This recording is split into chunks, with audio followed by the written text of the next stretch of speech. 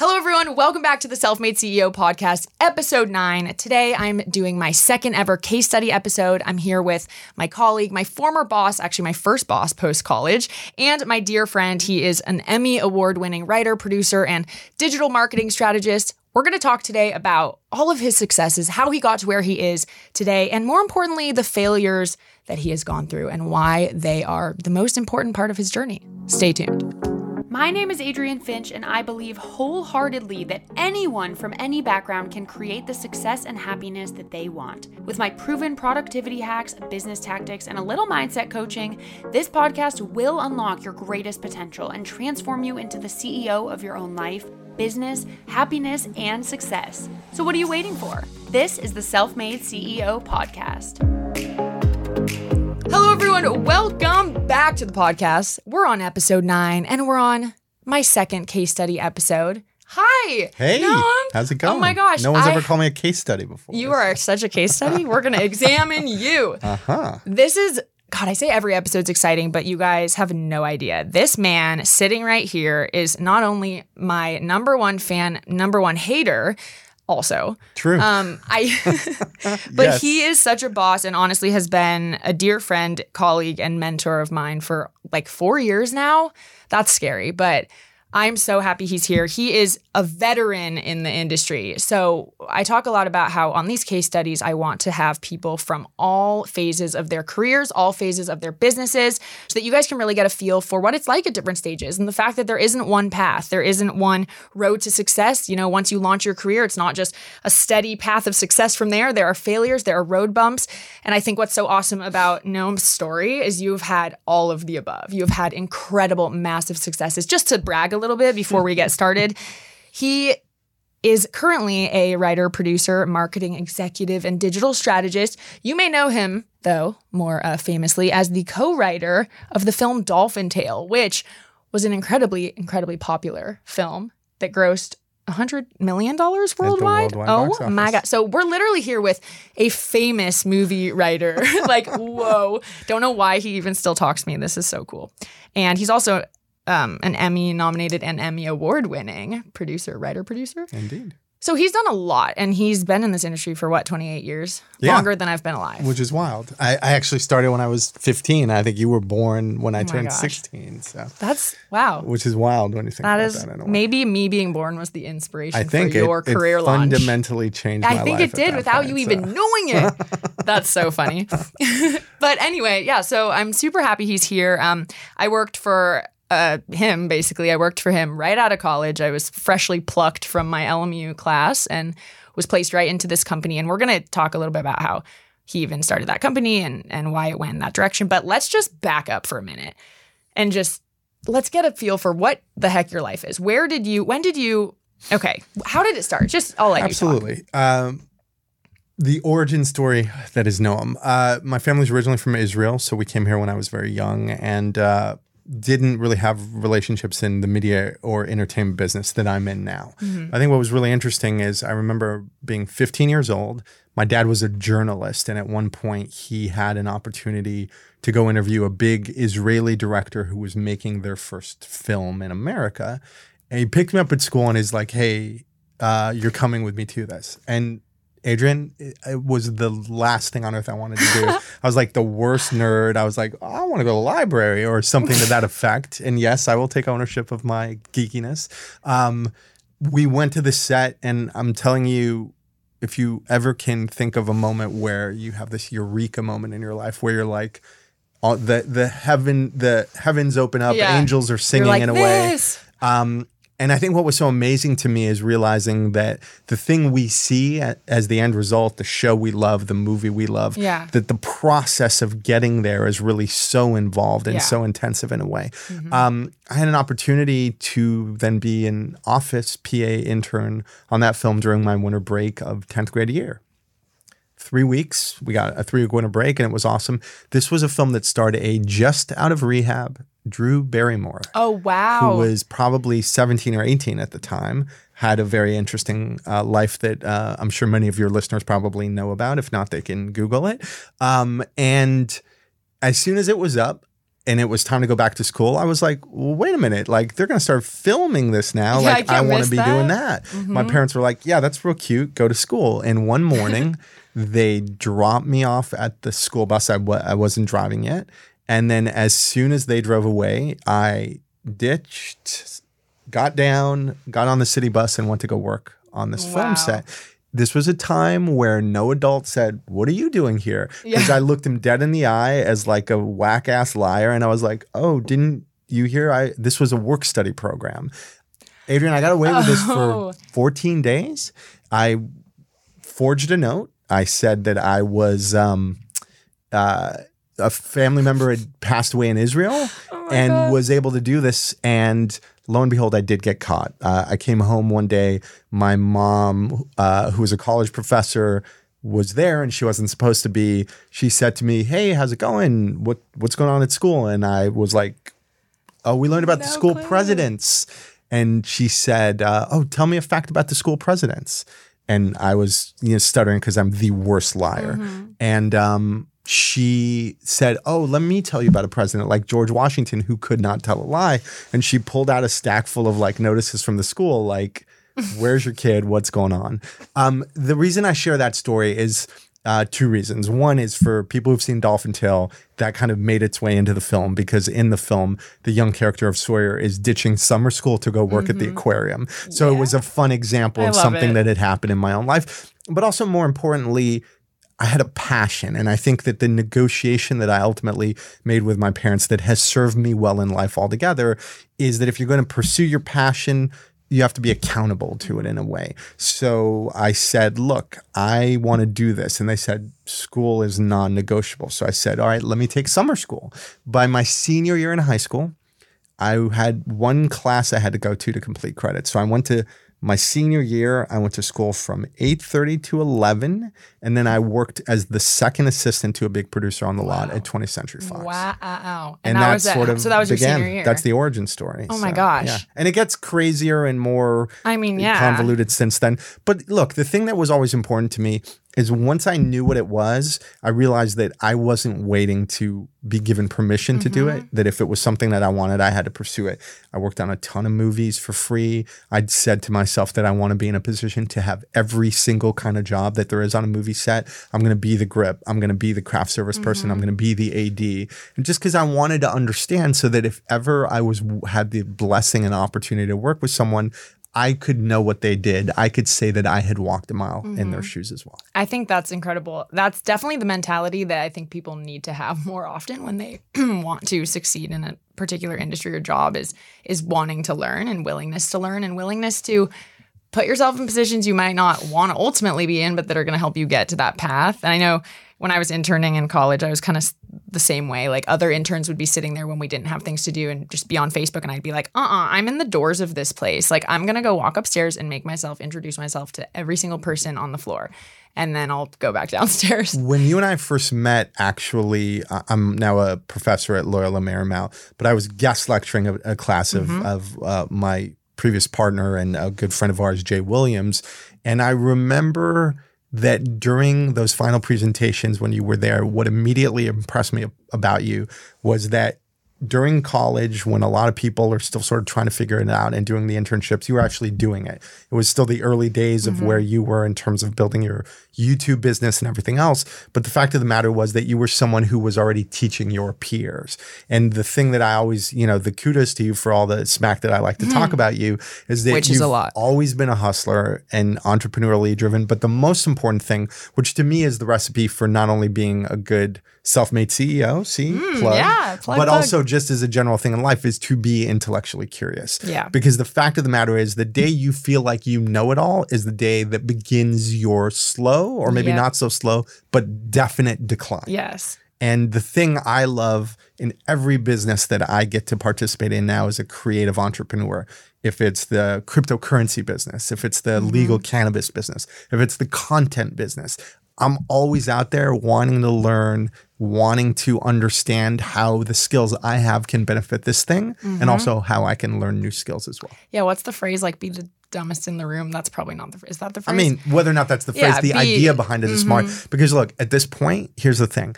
I will always have that same grind, whether I'm, 40 or 75. Yep. But at the same time, you also have to acknowledge that there are people coming up that you can learn from in a way. Mm-hmm. And that's kind of that dynamic that's really important. Yeah. No, Teams matter. They absolutely. Collaborating matters, teams matter. And being open, being willing to accept that you can learn from anyone in a room, something, even if one thing. And I think a lot of people, it restricts them because they're like, well, no, I'm the expert in this. Like, I don't want to listen to some 20-year-old 7-figure entrepreneur. Like, but hey, you can learn from anyone. And even the top 7-8-figure, successful people, they still have mentors. They still seek advice from people, learn from people. I think you're saying something important I want to talk about. Yeah. The funny thing in this rat race that is the media business, the content business, is that how are you defining success? Now, here's the thing. I've been blessed with so many amazing opportunities, but I'm not independently wealthy. I still have to wake up and go to a job so I can, make my nut every month and everything. And I think that the difficulty that so many people I meet who are, kind of at your age, if not at your level, is really determining how you have to define that. Certainly there's a difference between working because you have to versus working because you want to. But I also think that people chasing paper, people chasing the money are ultimately not the people who are going to be the most successful. I agree. And I mentioned this actually in the last episode because it's something I say a lot. I like to say like impact generates income, meaning if you're like driven just for that end goal, first of all, when you hit that quote end goal, it won't be your end goal anymore. There's going to be something more. You're going to want the next thing. You're never going to fully be satisfied with where you're at. And it's just going to be a constant struggle. If you are aiming to do the things you're passionate about, impact people, make dope content or whatever industry, that's what's going to generate income. And I think that's a really interesting point about defining success because, for example, in your life, you've had many points of like massive success. And I don't want to speak for you, but like, even for me having a YouTube channel where it is now, like I consider that a major success. But then it's so easy to sit there and be like, okay, but what now? Like, what do I have to show for that? I'm not sitting here in piles of money, like blah, blah, blah.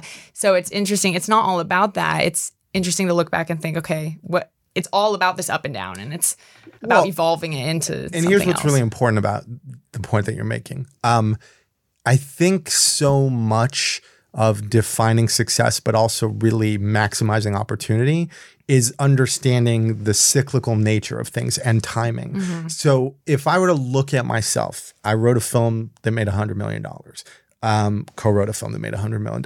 I won an Emmy. I got nominated for another Emmy. Now, those things in terms of being able to go back to your high school reunion and be like, oh, look, I have a nice little statue. They don't mean anything. They're talking points, but they're not really things of consequence. And if I had it to do over, I'd almost say to myself that the one thing that stands out is, did I maximize those opportunities at the right time?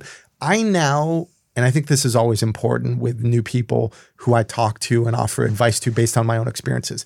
It's not just about the deal that's in front of you. It's actually about how that deal impacts the next 3 or 4 things that you're going to do, because the one thing will come and go. Yeah. And I'd say that among the many life lessons, those things which we'll get into a little bit more detail about in terms of learning from failure, is also realizing that you're sometimes so myopically focused on the one thing that you're not really looking at the broader perspective in a way. And I'll be honest with you, in some respects, you've actually been a great teacher to me about that, because there comes a point, whether it's not even about doubting your own skills, but it's about the recognition that you do your best work on a one-to-many and a many-to-many basis, because the one thing that you cannot scale is you. Right. One-to-one is great if people are paying you $1,000 an hour. Right. I think, we've definitely... Otherwise, it's a little more challenging. I think even in some things you and I have done together, we'll always want to overachieve. We're always trying to think 5 steps ahead,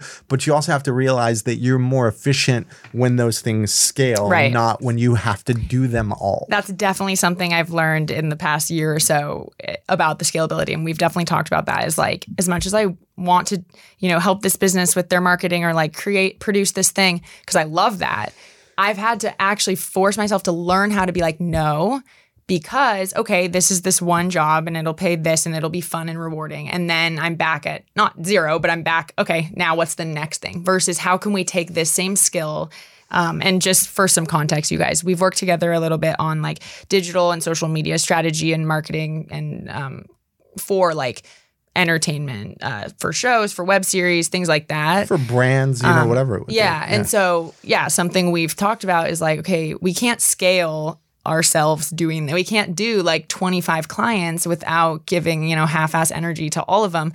And so I've been talking about how I really want to take, and this podcast was the first step, take a lot of this knowledge and package it into a way that not only can it make more money because you can have more clients, it's more scalable, but it's also impacting more people. And at the end of the day, I realized, wait a second, like it makes me feel good when I help a company or I help, a business or a person, an individual, but I can only do that so much. I want to help a ton of people. It's not actually taking a lazy way out. It's actually like, I'm going to reach more people by, doing But let me ask you a question, because I think this is one of the things I also wrestle with. It's interesting. Being the self-made CEO is about realizing that you're not the human resources, the time management, and all the other things, that begins and ends with you. So you're not responsible for a staff, a P&L, a profit and loss statement in the same way. But what I wonder is, have you given thought, because I wrestle with this myself, to the idea that says, yes, you can build the turnkey thing, the thing that makes money when you sleep, because you develop a system, a process. But have you ever wanted to build the business that has 15 people who are what you were 5 years ago, that you can advise, that can do that one-to-one work, but then obviously you build margin into it so you can do your thing? Yeah. I mean, I think it depends on really at the end of the day, what am I trying to do? Am I trying to do one-on-one work, whether it's me or me training other people to be able to coach or to be able to do digital strategy or whatever? And at the end of the day, I think what it came down to for me is that digital marketing and that whole realm is really not, at the end of the day, I'm passionate about, because it's a little bit soul-sucking sometimes. It's very important, but what I realized like through this podcast and through just me having even through me doing all those things, and not that any of them were failures, but like I realized what I want more than anything else is actually to help people feel empowered to know that they can do something like this, where they can own and operate a business, where they can make money in their sleep, where as I go through this journey, I want to coach other people on how they can do that same thing. Almost everyone I talk to, the second they start talking about their passion, my brain, without even trying, immediately goes to like, ooh, you should package that in an online course and you could do this and sell this digital ebook and blah, blah, blah, make so much money. Not that it's about the money, but I think something in my brain turned on, realizing like, hold on, we're like inefficient human beings. Like we don't need to be sitting here 100%. Slaving away, whether that's at a 9-to-5 corporate job or creating content. I mean, I film, edit, create social posts. It is nonstop. It's hours and hours. So even something like my business that I love doing, and I think it's incredibly fun, it's my passion, I realize even there, I'm not being efficient.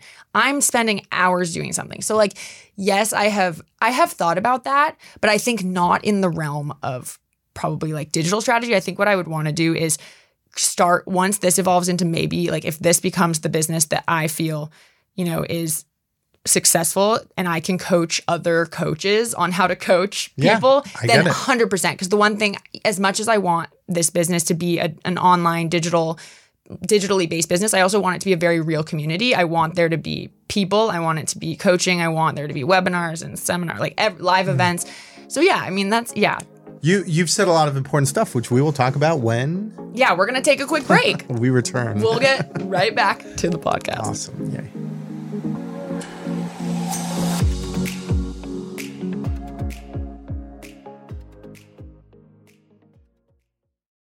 Welcome back, you guys. Thanks for being here. This is so fun. I love this. Okay. I hope you guys are enjoying this as well.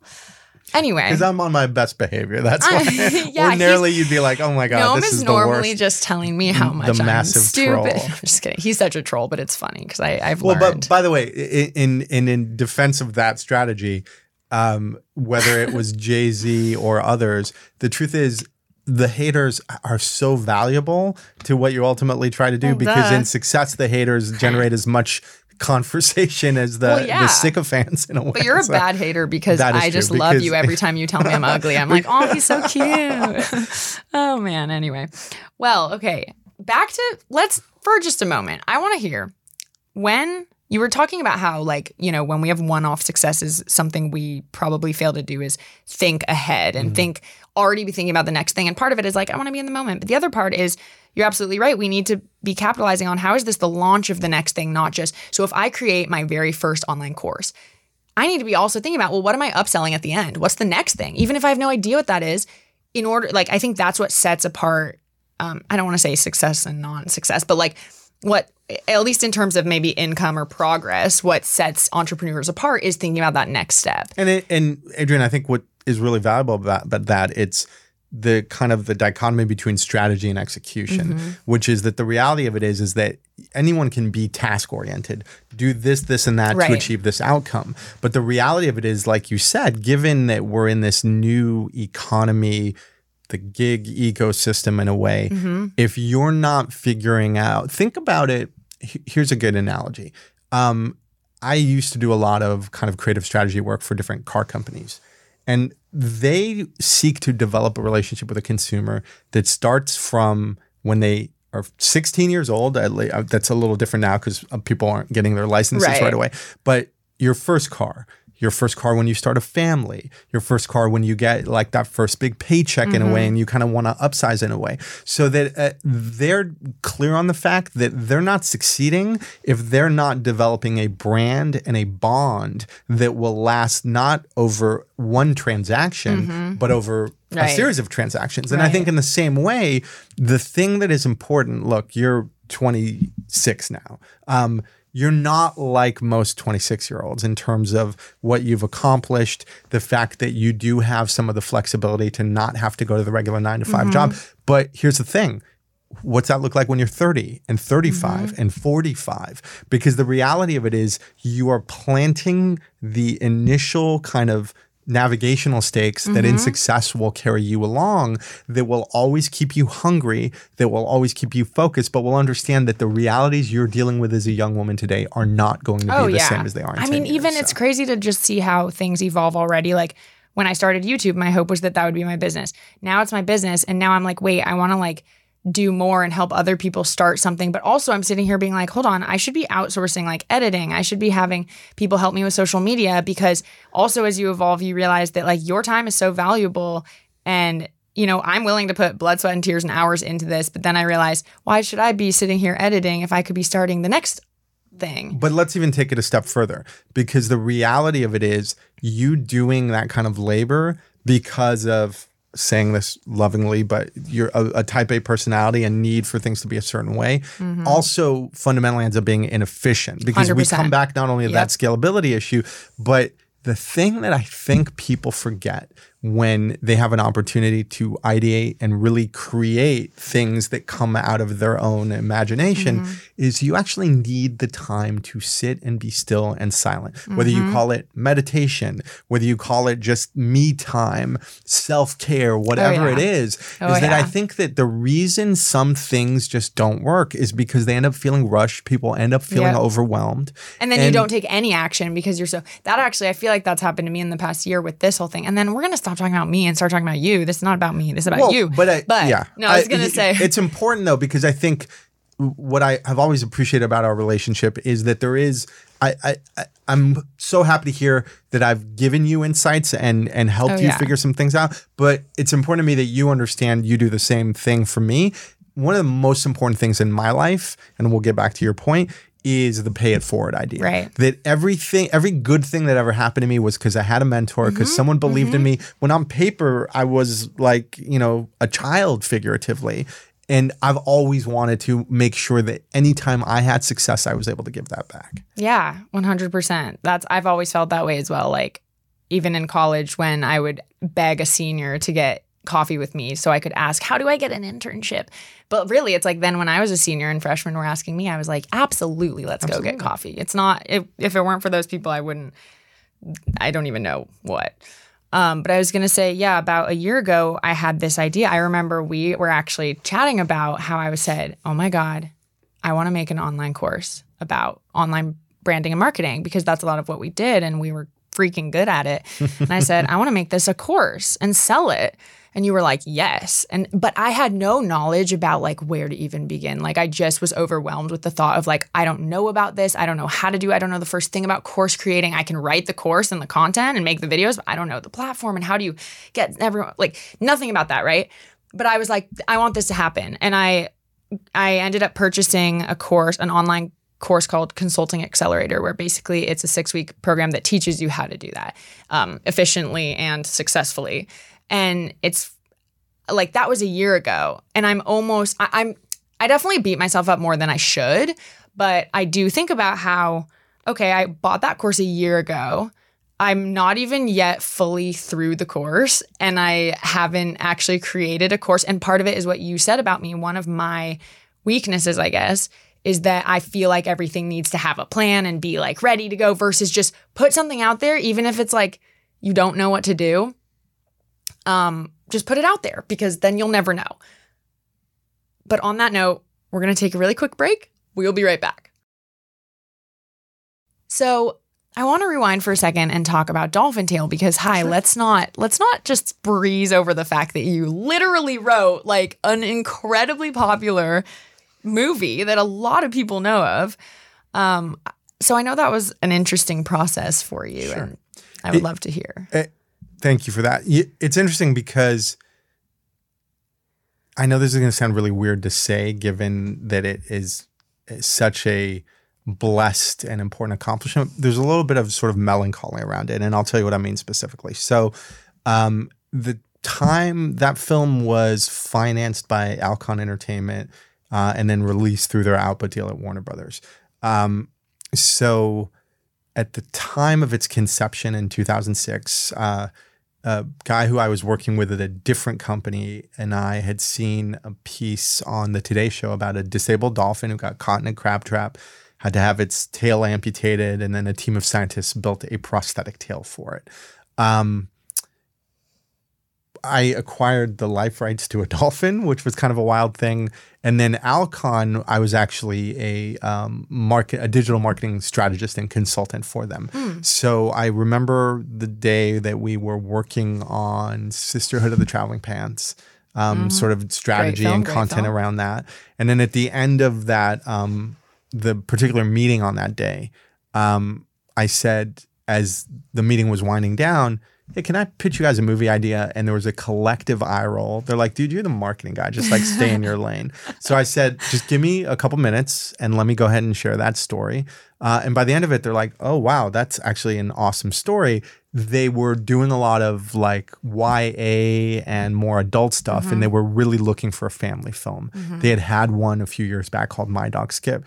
So immediately it was like, cool. So we're going to come in, you'll produce it with us, we'll hire a writer. And I was like, hold on, I kind of want to write it. Because I was at that point, I had had some successes earlier on. I sold my first teleplay when I was 20 and worked on a television show that's sort of another lifetime. And I felt like, man, this is really what I want to be doing. And they gave me a shot, to their credit. So I wrote a first draft, worked with their development people. And then the Writers Guild strike happened in 2007. It was pens down, no work could be done. I turned in a second draft when that strike ended. Interestingly enough, that strike is also where I met my wife, which is kind of wild. Oh, hey. And immediately it was like, okay, thank you. We're now going to hire the writer of Free Willy 2, not even Free Willy 1, Free Willy 2, to come in and rewrite the film. Now, look, from a standpoint of like my ego, I was like, well, I'm not good enough. Like, you don't like me? Like, what's going on? But studio movies are written by committee. And I got that. So this person, Karen Jansen, who is the co-writer on the film and did some significant work on it, her initial takes were sort of very different than what I had done.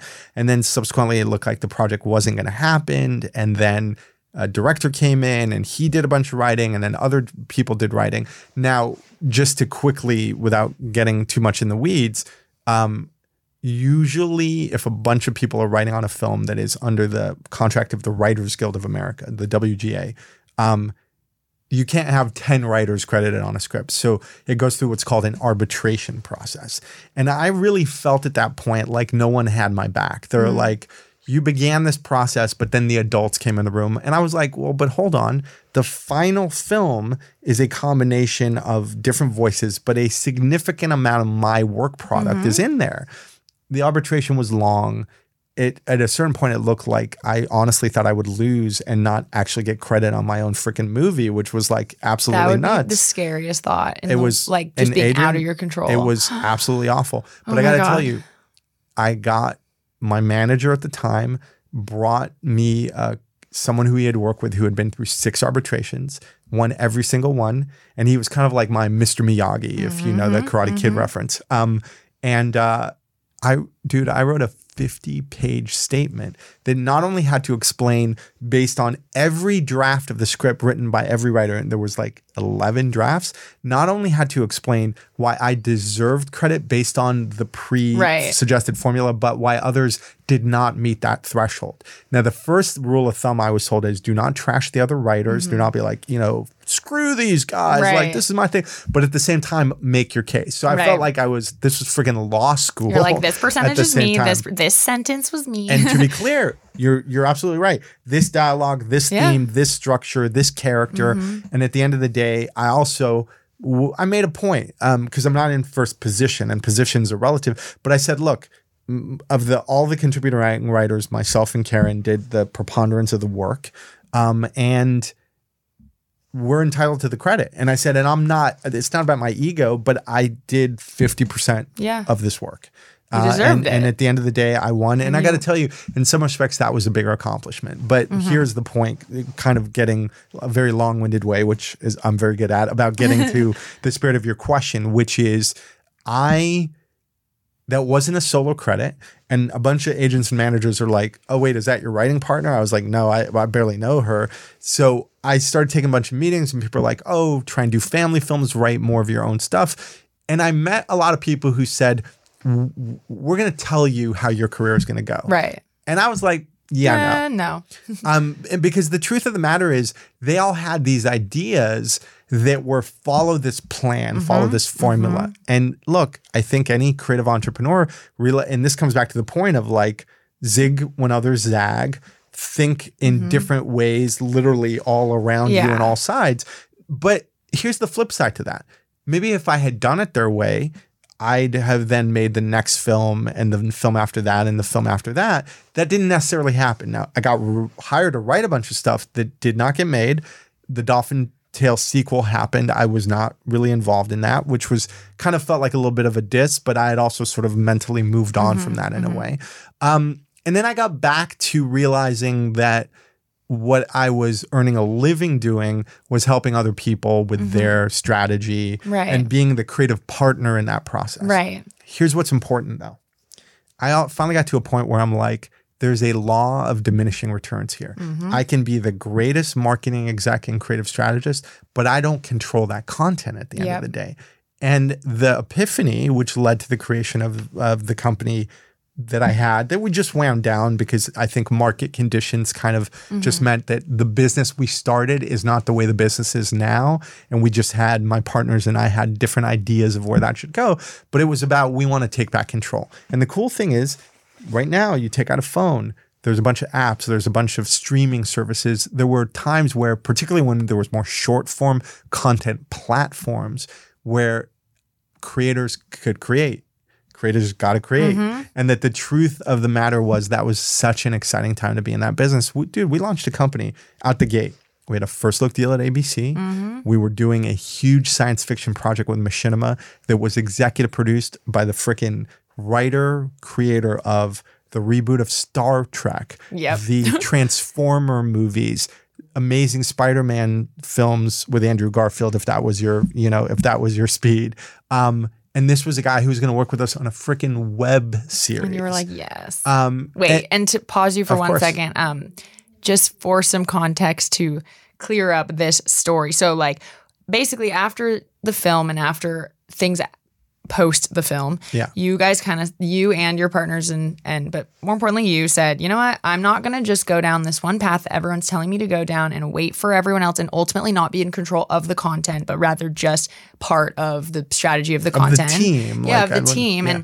And I think that's super interesting. I mean, that's kind of how I always felt as well with every job. I mean, I loved working at companies. I've interned at several digital and studios, Warner Brothers in particular, that I really loved, and they offered me a job, and I was like, hold on though, like there's such a specific path here. It's like be an assistant for 5 years, then maybe like move up to this and maybe move up to this, but ultimately whatever your ideas are, like they'll never really get made because or necessarily. And dude, it's even worse. If you have an idea that's amazing, they'll make it and you don't own it anymore. Exactly. Yeah, like you can get so screwed in so many ways, and I think I got lucky because I was right. I was in that position right when what you're talking about was happening, where like, you know, doing your own content, creating your content you were in control. Like, hey, now if you have dope content and you make it, you can go into a meeting and pitch it. And if they don't want it, it's like, okay, well, I'm going to go make it somewhere else. Instead of the power being the opposite, where they're like, no, like we're not going to make this. And you're sitting there like, oh, they no. were always the gatekeepers. And that's true in publishing. That's true in film and television. And that's true in music.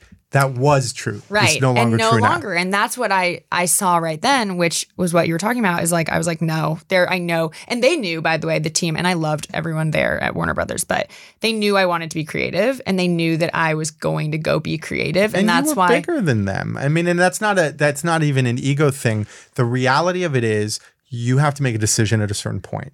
The corporate life can be very safe, and it's a reliable paycheck and a 401k and health insurance, but great things don't happen if you don't take risks. Yeah, you got to take the risk. Nobody changed the world by being normal. No, it's true. And I had this gut feeling. I was like, there's something more. Like I want to be creative. I don't care if I get paid half the amount to start. If I can be creative every day, that's what I want to do. And that will lead to something else.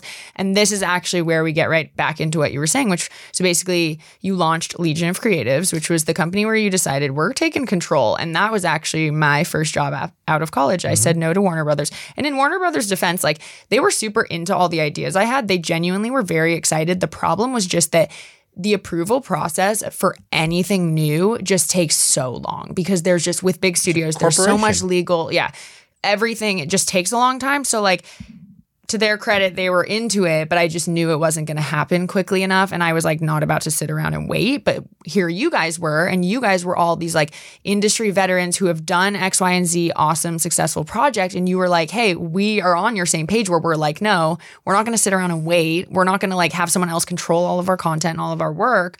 We're going to do our own thing. And that's like what attracted me to the company and to you guys, was like, you know, it was a startup, but not in every sense of the word. You already had all these deals, the overhead, you know, costs taken care of, blah, blah, blah. And that was so exciting for me to be like employee number one, walking into a company being like, let's make our own stuff. Holy crap. Yeah. So that happened. And again, just to pay back that kind of compliment and recognition, I think there were a lot of different ways to go in terms of people we spoke to and talked to. And I think that the creative energy that you brought that was so invaluable to us in a way was, first of all, just a shorthand with a lot of the digital tools that were sort of available in the marketplace, but also realizing that you can lead in that space or you can follow. And what we were trying to do, you know, we had the benefit of working with one of our partners at the time who was, you know, an actor who was somewhat well recognized. And that even the creative energy that you brought to that, which was very DIY, but also just in the same way that I recounted the story at the beginning of my career, which was, let me work on all these film sets. You shot, you edited, you wrote scripts with me, you know, we got to do all those things. And look, some of that content, I go back and look at it very fondly, because I'm like, yeah, you and I did some cool stuff. Yeah, we did stuff. And even 5 years later, it's still a great exemplar of like what good and like we sat there and we made do. something. We didn't sit there waiting for someone else to say we could make something. Yeah. And that to me, look, we started out in some respect by talking about the whole failure thing. My whole take on failure is really the following. I have realized that I made some choices that are as much a reflection on external circumstances as they are on my role in them. Spread myself too thin, which is something a lot of entrepreneurs do, which meant that it was literally that expression, jack of all trades, master of none, because clients were not getting that individual care. if I had it to do over, like I feel a sense of responsibility and disappointment in myself by virtue of the fact that I committed to a thing where I did not consistently exceed expectations. But I look at those as valuable life lessons, which is not only prioritization and time management, but also when you're doing the thing because you're convinced that like, this is how I'm paying my rent or my mortgage or my car note or my groceries this month. And you're not taking into account that if you don't want a regular job, then don't pursue things that require the behaviors and accountability of a regular job in that way. I think at the same time, as I said to you as well, that I've also not always been great about taking advantage of the right opportunity at the right time. Timing does matter. It does. And the realization of it is that it is okay to walk away from an opportunity because if you're focused on the wrong thing, you're missing the opportunity to see the right thing. That's huge. That's happened to me so many times. I feel like this even happened with you and I, where I'm so that type of person where I get really excited about projects and I want to do all these things. And so if an opportunity that's dope comes around, you know, my instinct is like, hell yes, let's make it work. Doesn't matter. And then I think actually one of my first, like I've just started realizing only in the last 6-7 months was like, what you just said, I can't take on everything. First of all, I'm not going to exceed expectations for clients, which is my whole goal with what I do is like to help people. And I think you told me about some really exciting, cool project that we could potentially work together on. And I remember like for literally the first time in my life, I was like, no, I can't because I'm focusing on this one thing right now. And I was like, dang. But I realized I was like, there are going to be more opportunities that we can do and blah, blah, blah. But there are two things. And I really want to emphasize what you just said. The most beautiful word in the English language is no. Because the reality of it is I've heard that expression that I'm going to mangle that basically says you never are going to succeed in an opportunity that you never take a shot at. Right. But the problem is if you keep taking the wrong shots, you'll also not succeed at the end of the day. And the thing that I realize is this comes full circle to, I think, what you've been talking about. The way I'm trying to approach it. Know where you add value, know what you're good at, know what you're passionate about. Also realize not only can you not do it all, you shouldn't do it all. Yeah, you shouldn't. And you have to make the decision about determining, is client service your area of focus, or is in building kind of a business and a brand and a legacy that then can exist and you can monetize separately is the focus. The problem is too many young people who have to hustle and have to grind and have to juggle 18 balls, spin 44 plates. They're doing too much and the work is ultimately suffering. And I think they're also part of like one of the major points of this podcast as well is to start allowing people to realize too that there is a lot more money in the world than there seems to be, and that you genuinely can create your path and your success and the way that you're making money without succumbing to that grind or that hustle all the time. Now, don't get me wrong. I'm not saying sit around and do nothing and just like be entitled and don't ever work hard. No, but you know, if you asked me 2 years ago if I thought I could make a full-time living making videos, I'd be like, or not 2, sorry, like 6 years ago, I'd be like, no. If you asked me if I could make a full-time living creating an online course, I'd be like, no, absolutely not. And I've realized that those things are possible. Anything really is possible. You just have to take that leap and do it. You're absolutely right.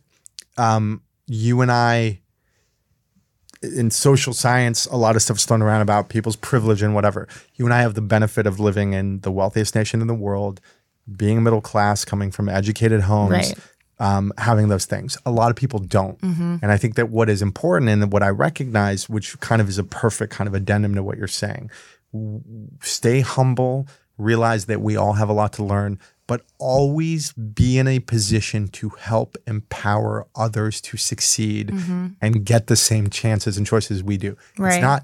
It doesn't have to be about equality, equal outcomes, but it should be about equal opportunities. And to me, whether it's people of color, people in the LGBT community, women, I think that the thing that I care about, and it's not about being woke or being anything like that, it's just realizing that the diversity of voices that exist in the marketplace only make us stronger because, like you said, with regard to the money, There are opportunities to speak to niche audiences. Yes. Tyler Perry's launching a new streaming service with BET.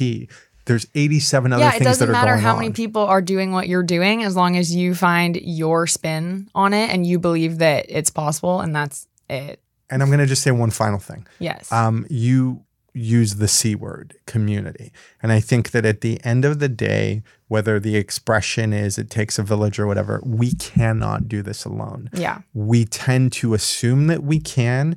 We tend to focus too many of our energies in the wrong areas because we're not good with letting go. We're not good with delegating, but we also then are not confident in our own abilities because we're feeling like we have to control that whole value chain. 100%. And truthfully, if you're going to be self-made, that's as much about the zeros in your checking account as it is about the oohs and ahs of your heart, your passion, your spirit. 100%. And I guess that kind of goes also with, when you have that negative self-talk of, I'm not capable of this, or my skills might not be there. It kind of just all comes down to this. Also, just try, learn as much as you can. I like to say failure is feedback. So you're not, and we'll go into whole other episodes on failure. Honestly, maybe I'll bring you back for that. Do a failure panel and then I'll come back for that. So, I will, because I think that's a huge thing. And obviously we don't have time to get into that right now, but fail hard and fail often. And by the way, and fail quickly, because so that you can learn and get up and do the next thing. The reality of it is that Silicon Valley tech companies, they iterate fast because the quicker you make the mistake, the quicker you can figure out how to go the right way. Right. No, absolutely. And we got to just throw spaghetti at a wall and hope it sticks, and then figure it out if it doesn't. And have fun at the end of the day. Oh, yeah. We are not curing cancer, other than those of us who are. But the way that I look at it is I wake up every day realizing that I'm going to learn something new today. I'm going to have interactions with people who are going to teach me a thing, help reframe my thinking about it. Yep. And I got to tell you, that's what keeps it interesting. I'm not the youngest guy in the room anymore, but I'm always going to have the energy of the youngest guy in the room because I have a lot to learn and I've got a lot to prove. Yeah, I feel the same way. And I think, well, we could talk for hours. I'm going to have to bring you back because we could literally go on and on and on. And unfortunately, this episode I'm going to be like your Dr. Phil, where I'll start and then I'll become more popular than you and then take you over. I think that's already happening, actually. Let's check the ratings. Yep. Okay, great. There you go.